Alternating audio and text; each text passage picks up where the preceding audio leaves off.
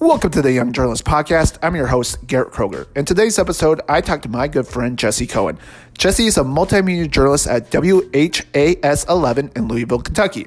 In today's episode, we talk a wide range of topics. We talk about how it's like covering the COVID-19 pandemic and how it's like covering the Black Lives Matter protests and so much more. So sit back and enjoy.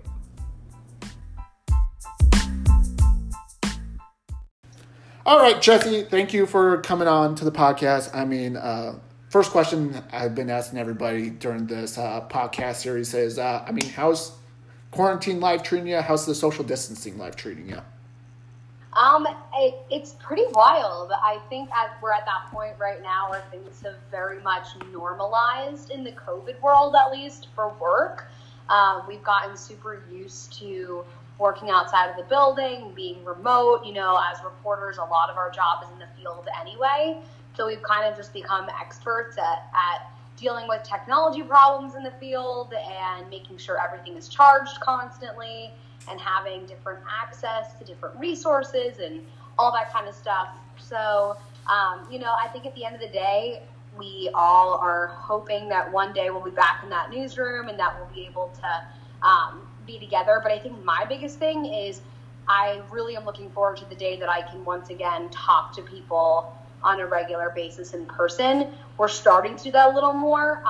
The first few months we're super strict about sticking to Zoom calls and making sure that we're not seeing people face to face, not going inside. And now there's a little bit more flexibility with seeing people outside, which I think has been great because it just kind of changes the dynamic of talking to your interview subjects. Yeah, no, I feel you there because I feel like I have better interviews when I'm like in person outside of like phone because you can read people's mannerisms and like see which question maybe like sets them off or like gives them kind of like a hint that there might be a deeper backstory there.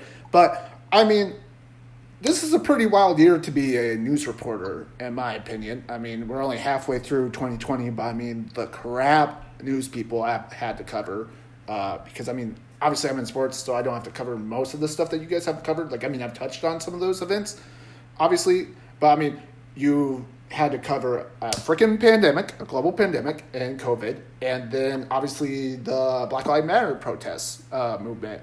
I'm not sure which one's the more correct, movement that's also gone on during this pandemic. So let's first talk about how it's covering a global pandemic because I feel like you don't really get trained for that in college or anywhere. Yeah, I think this whole year has brought on obstacles that nobody is trained for. I talked to a lot of mentors and my bosses and people in the company that I work for who have been in this business for 10, 20, 30, 40 plus years and say, we've never covered anything like this. We've never seen our industry tackle something quite like this. I think it makes us realize just how important our jobs are. It makes us realize that on the days that things are really tough, that it's needed. And I, as an MMJ, so what that means is a multimedia journalist. So I write, shoot, edit, find my own stories. I'm a one-man band. I do everything. But I can get so hooked on, since I am really a photographer at heart, I get really hooked on everything looking beautiful and sounding beautiful and wanting to tell this beautiful story with everything that I do. And while there's, of course, opportunities for that, this pandemic has proved that has to come second right now, and the information has to come first. And, there are really no lack of stories out there right now, which is always something that's hard in our business. But, every single day, it's not a matter of like, what should we talk about? It's what's the most pressing. What should we be dedicating our reporters to really digging deep into and to talk to people about and to find out, because we can never cover everything. We just have to cover as much as we possibly can. And in a pandemic like this, I just did an interview this past Saturday with a researcher from one of the top research universities here in Louisville. And he kept saying, we are doing something that we've never done before. We are watching science in real time. So they're constantly learning more about this virus. Things that were said in March are not true anymore. So it's up to us to constantly update and explain and to explain to people that it's not that we're giving false information, it's that we are giving you that timely information every single day, and that it changes. And we have to be transparent about that everything could change because this virus is so unknown. Yeah, no, I definitely agree. And I mean, with COVID and like COVID coverage, I mean, like you see now, I mean, it's been 4 months since this pandemic has hit the United States. I mean, a lot more people, I guess, have been more relaxed about this, right? Right? Like people like are tired of COVID, like the COVID fatigue has kind of set in on some of America here. I mean, when do you think it's time to maybe lessen the COVID coverage? Like, when do you think that might stop? Like, because I know, like here at my paper, we're still covering COVID a lot. Like, I mean, COVID, like we have 3 to 4 COVID stories probably daily, right? Like that's, and I feel like that's a lot for a smaller market like Laredo that I'm in. So when do you think it's maybe time to go past COVID, I guess, coverage and like not let that dominate the news cycle? You always have to think about what is the most newsworthy thing of the day. We talk about this all the time when it comes to our lead stories. You know, I had a conversation just last week with my boss saying it's amazing that right now our lead story almost every single day for the last 4.5, almost 5 months has either centered around this pandemic or the racial injustices that have been taking over in this country. That is those are the 2 most important things for us to be discussing right now. So until they're not, we cannot stop talking about it. And I think that even when that time comes that COVID is something that was in the past, we're going to continue to have to talk about it because it is going to change our future indefinitely. It's going to change the future of industries and businesses. I mean, we are watching in every community, whether you're in a smaller area like Laredo where you are, or whether you're in a more medium-sized market where I am in Louisville, or if you're in New York City where my parents are, everyone is still talking about this. Businesses are affected on every scale, whether it's local, whether it's national. So until we are not feeling the effects of this anymore, until people aren't dying, until people have their unemployment issues fixed, until people's jobs aren't on the line, we can't stop talking about this. So while we're all exhausted and while I could reiterate facts in my sleep at this point about things that I've done or learned or heard,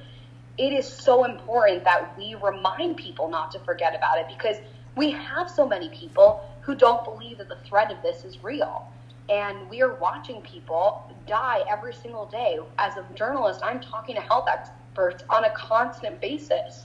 And it's up to me and it's up to my team and all local news teams out there to continue to reiterate that information. So while we're all tired, you know, I'm tired too. That's even more of a reason why we have to talk about it more now than we have at the beginning. You know, just last week I was saying we should go back to the basics. Like, we've got to talk about those things that we talked about at the beginning. Testing and, you know, false negative results. And if you do get this, what you should do about that, all that kind of stuff. We have to continue to drill it into people's minds. Yeah, no, I definitely agree with you there because, I mean, this virus is pretty, like, it is deadly and it's still affecting lives. But, I mean, you mentioned covering protests, the Black Lives Matter movement that has struck this nation to its core, in my opinion, because there's obviously racial injustices taking place every day pretty much here in America, which is real, excuse my French, bullshit. Like it's bad that we're having this till like in 2020 when it probably should never have happened like 200 years ago. But I mean, how is it covering a protest? Because with COVID, like the recommendation is to like either stay inside, stay 6 feet away from people, wear a mask. I mean, how is it being kind of shoulder to shoulder with people during a protest during a global pandemic? You have to think about what matters. And the minute that the protest started, at least here in Louisville, what mattered was talking about Breonna Taylor's story. And what mattered was talking about the pain that all of these Black people are feeling and have felt for hundreds of years. And you have to pick and choose your risk.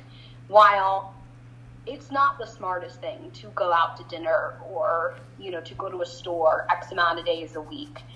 That's a risk that you choose to take. As local journalists, it wasn't even a question of if that risk was worth it. There were people who were putting their lives at risk. There were people who have now been out in Louisville for 40-something straight days protesting. Since that Thursday, I will never forget that Thursday night. I had a really long day. I got called out to a breaking news plane crash about an hour away. And around 8:30 at night, we had kind of heard that protests were starting downtown. We didn't know the extent of what things were. And at a little past 10 o'clock, I got called out there and didn't get home until past 3 a.m. that morning. Since that moment, where I watched people just so emotionally get their frustrations out in the middle of our streets, whether that was chanting or holding signs or, breaking windows, whatever that was, for the extent of that to get to where it was, you have to realize how real and raw all of this is. And so for me, I knew I was putting myself at risk with a pandemic, but it didn't matter in my mind. I was wearing my mask. I was being as smart as I could. I still had my microphone on a 10-foot pole. We were doing everything we could in that moment to make sure that we didn't necessarily have to touch people. Our bosses were constantly saying, stay on the perimeter, stay on the perimeter. You guys are too close. Back up, back up. And that, regardless of there being a pandemic, that's just also the smart way to cover protesting in general. You never want to be in the middle of it when you have a job to report on what's happening around you. So I think we all, did the precautions that we could. Like I said, wearing a mask, using those poles, standing X amount of feet away from people.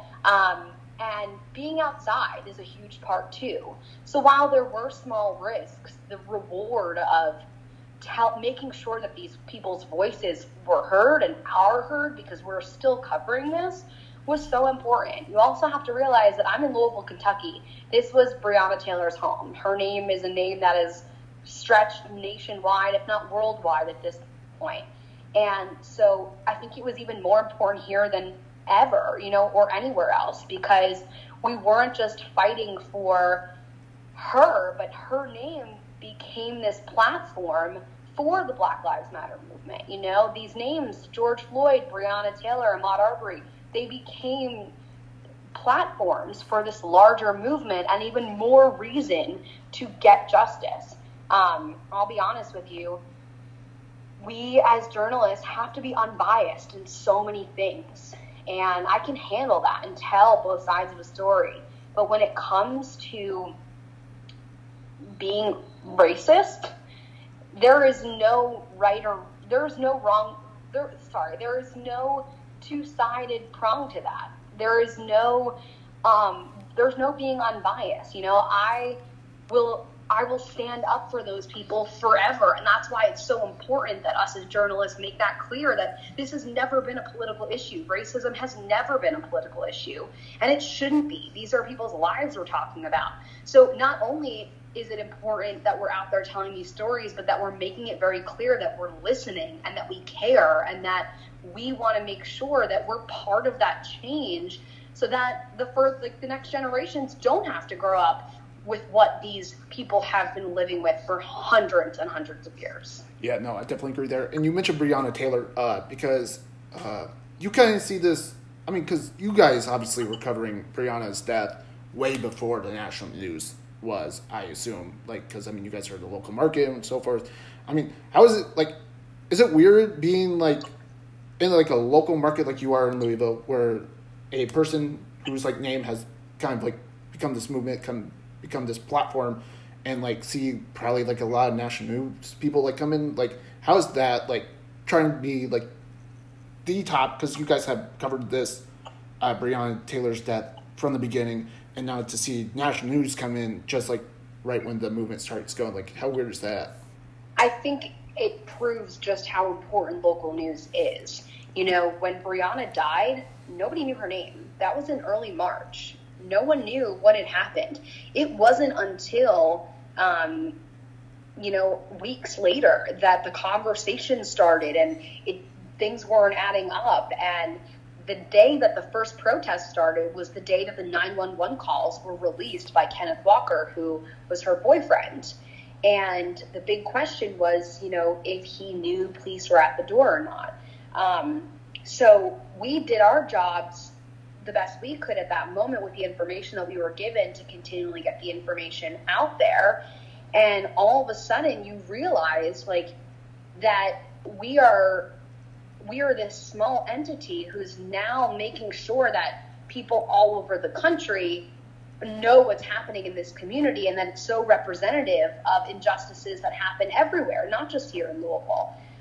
You know, I've said this over and over the last few weeks, but I think if these protests have taught me anything, it's that in order for major change to happen, it has to happen in your community. It has to happen on the local level in order for it to have everlasting change. You know, I was covering the day that the no-knock warrants got banned here in Louisville, which is, we were the first city nationwide to ever ban no-knock warrants. That's a huge deal. And it was the same day that our senator was possibly he had announced that he was going to bring it to the national level and try to get that passed on the national level. And banning no-knock warrants is a huge deal. That's not, you know, a small passing. Had no-knock warrants been banned in the first place, Breonna Taylor would still be alive. So I think that while it's crazy that all eyes have been on Louisville for the last few weeks, it doesn't matter. You know, it could be anywhere. It's our jobs to make sure that wherever those big injustices are happening that are being put on social media and these big spotlights, that wherever you are, you're taking it, you're learning from it, and you're finding out how it's also happening in your community. It has started so many conversations about not just, you know, policing, but our system in general, and about the world and the history that led us to this moment. So I think all in all, while it's a big deal that we had to cover this, and I think it put more pressure on us to make sure that we're doing a good job and that we're getting every side of the story and we're talking to as many people as we possibly can. It was just even a bigger reminder to me about why local news, more than network news, I think, or any other form of news, is so important, and we cannot lose trust from our communities. It's so crucial. Yeah, no, I definitely agree with you. After entering the workforce, I've realized that local news is way more important than the national brands that, like, obviously I kind of like grew up like idolizing. But I mean, we're gonna pivot to maybe a more lighthearted discussion, because obviously those were very serious topics. But I just want to get into now your background as a journalist. I know because we are friends and whatnot, so I already know kind of like where you went to college and like most of your background, but a lot of people don't know. But I know you went to Maryland. I mean, what made you decide Jesse Cohen is that be a journalist who graduated from University of Maryland? Sure.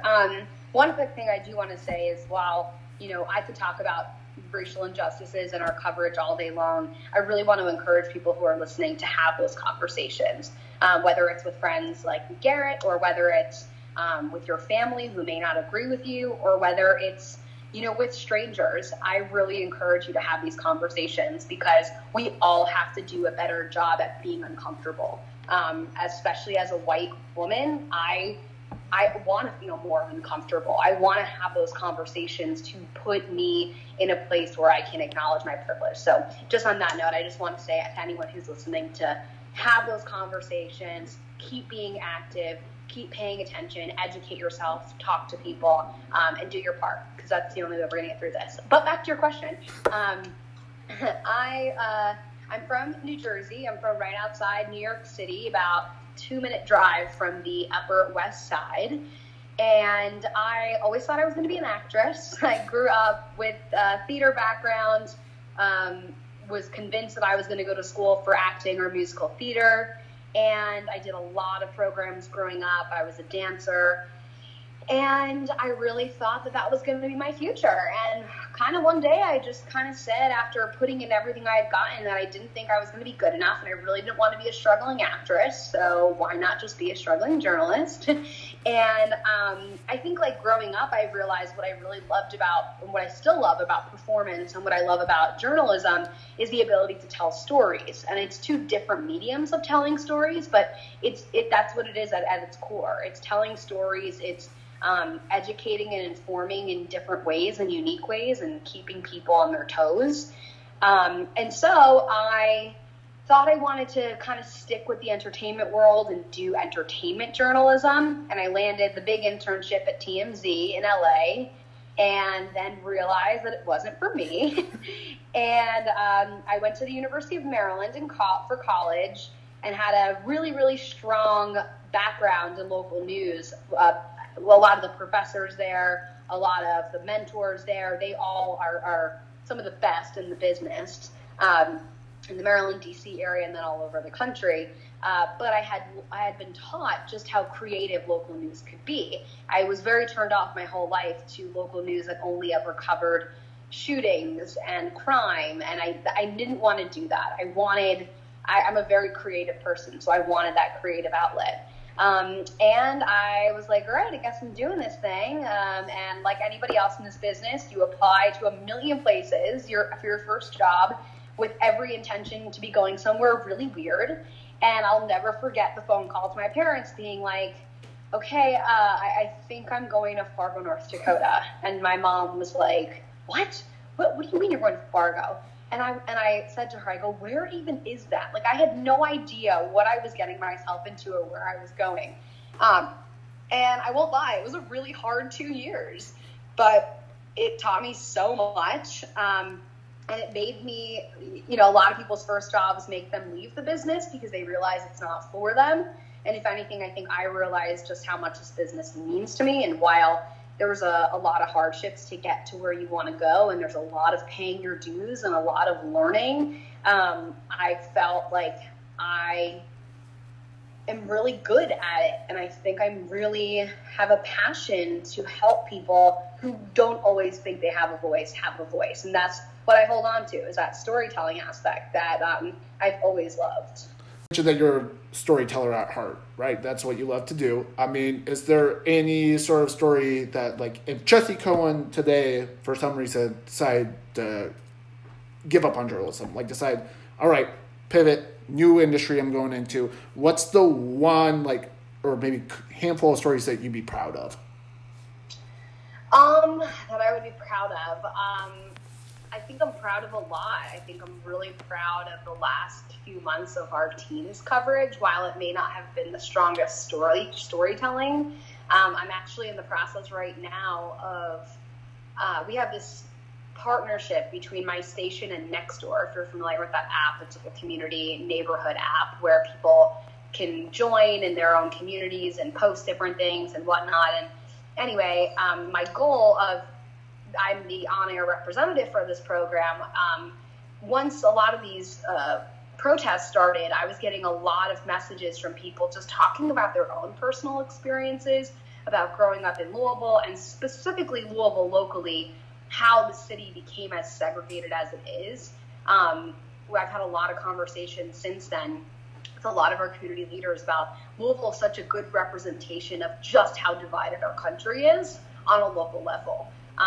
Redlining was a huge issue here, and because of that, we have an extremely segregated community where predominantly Black low-income families live in West Louisville and are not given access to a lot of things that people on the East Side are. So I'm in the process right now of doing a lot of interviews with people locally about their own experiences, where they grew up, the world they grew up in, and kind of how it's changed growing up in Louisville versus the world that they live in now. And I feel that, like, while I do not want to be that white girl who tries to educate people on racial inequities, I want to be that person who listens as much as I possibly can to these communities that haven't had a voice or anyone to express it to. And my goal is to really take myself completely out of this and continue to do these interviews and hopefully do a series with all these people who have all different personal experiences but can all relate back to the same things, whether that's opportunities because of their income and their wealth status, or whether that's a one-family household and having, separated parents or not knowing one of your parents. There's a lot of these things that contribute a whole lot to the world that we're living in now and the segregation that I don't think people think about on a regular basis. I know I didn't think about it on a regular basis until I started to have these conversations. So while it's still in the works, I think it's something that I will be really proud of, to allow these people to have a voice and share their stories so that we can give it a platform. So I'm working on that right now. I think I've also spoken to you about this in the past. I've done a lot of work with veterans, and I have a soft spot for them. I think that there's a lot of heartache and change that happens when you transition to life after war that a lot of people have never thought about. And just this last November, me and two other coworkers got a chance to do a week-long series with veterans from all over the area about what that transition looked like. And it was really cool because we got to do a roundtable with one person from every war who's still alive. And they shared what the stigma was around mental health and what the pressure was like leaving war and having PTSD, and how they helped them transition back to normal life. And it was an awesome conversation. It was an awesome opportunity. It didn't solve everything in the world, but we got a lot more eyes on the issue. So I'm really proud of that. And I also think that right now, something I'm really proud of is that we, as a journalist personally, anytime I can get somebody to say to me, you weren't what I expected, or you asked all the right questions, or you made me feel so comfortable, or you did such a great job in capturing everything and you had every side to it, or anytime I get complimented on really telling the truth and telling the core of that, it makes me really proud, because there's so much distrust in journalism right now. And while I cannot change the minds of the entire industry, what I can do is at least try to change minds about my work and my station's work and my company's work, and remind people and constantly drill into their brains that we are here for them. And that is truly the only reason why all of us choose to move to weird places, work weird hours. The big saying is you're overworked and you're underpaid, and you never see your family on holidays. And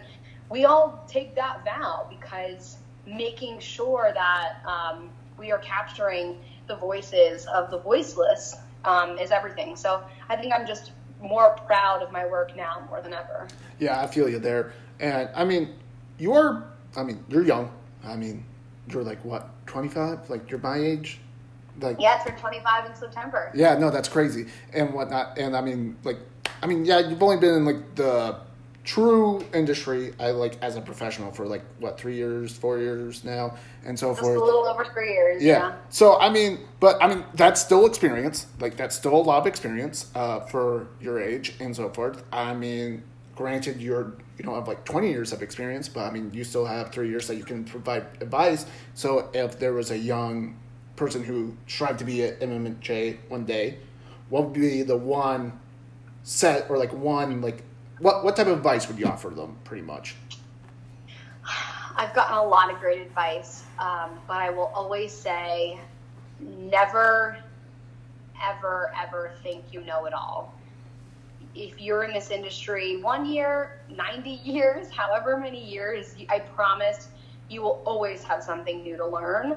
And there's never one way to do something. The best advice I think I ever got in this business was, if somebody tells you that's wrong or this is the way to do something, they are most likely wrong. Because in our business, it's all creative. It's all an artistic choice. And it's all personal. So yes, there are ways to do something wrong, but there's usually not just one way to do something right. And have your mark on things. While you want to learn and you want to do things the way your bosses want you to do them, and while you want to really kick butt and make deadline and all those sorts of things, don't forget about your special pizzazz, whatever that is, you know. Don't forget what makes you unique, because we're in a business where there's a million of us. There's always someone else who wants to be doing this, and if you're not happy doing it, then they'll just find somebody else to do it. So you have to kind of, in your work every day, find something that makes it yours, and put your stamp on it and be proud of that. I'll also say that this business, while many people who are wanting to get into it probably have heard this from their mentors, and if they haven't, then they need to hear it. But this is a business that you have to want to be in so badly to make it work. You give up a lot, and there's a lot of industries like that, but you've got to love it. You really have to love it, and you've got to be prepared to put in your time for a long time before you feel like you, quote, made it. I know a lot of people who say, I thought getting to this market was going to make me feel like I made it, or I thought landing this anchor gig and this schedule was going to make me feel like I made it. And then they got there, and they, you know, there's more. There's always more. So don't always look at it as like a journey that has an end destination. Like, think of it as a marathon. Like, you keep going, just keep going, and be proud. You know, this job, there are going to be a lot of people who tell you they hate the media. There's going to be a lot of people who tell you they hate you, even though they don't know you. And I have a very hard time with criticism when it's a personal thing, and you got to learn to have a backbone a little bit. So don't be scared, be brave. Make sure you're in it for the right reasons. If you want to be in it because you want to be on TV, get out. And be strong. This industry is more needed now more than ever. So we need young, fresh minds who are ready to take the plunge. Yeah, I definitely agree with all of that advice. Like, 110% agree there. But, I mean, those are really all the questions I have for you. I mean, typically at the end of each podcast, I let the person who I talk to just plug in where people can find their work. So go ahead now. Sure, it's easy. My social medias are all pretty much the same: Facebook, Twitter, Instagram, Jessie Cohen News. That's Jessie with an I-E, and then Cohen, C-O-H-E-N, News. So I am finally getting better at Twitter. I was really bad at Twitter. My boyfriend will tell you that. I'm like a 90-year-old woman when it comes to social media and doesn't understand why I use Facebook as much as I do. But I'm finally getting better at Twitter, so you'll see that I'm active on there. Instagram, still trying to figure out how it like pertains to my news life. Difficult, but figuring it out. And then Facebook, I'm on a decent amount. And honestly, go to my YouTube page. I have videos on there. I post my most recent stories. Yeah, I don't publicly really talk about it because it's kind of just my hard drive of where I keep some of my more important stories. But they're on there if you'd like to check them out. And then other, one last plug, I guess, aside from my own work is like, for anybody watching right now, like, news is really important to consume right now. So even if you are someone who's used to just getting your news from Twitter or used to getting this, like, expand your palette right now. Check out YouTube, check out some of these bloggers, check out some of the local sources that you've never heard about. Check out your local newspapers. They are incredible. I know ours here in Louisville, the Courier-Journal, is amazing. So just be informed, and while you're looking at my work, make sure to look at everybody else's also. Yeah, definitely agree. And I mean, I really appreciate your time, Jessie. Anytime.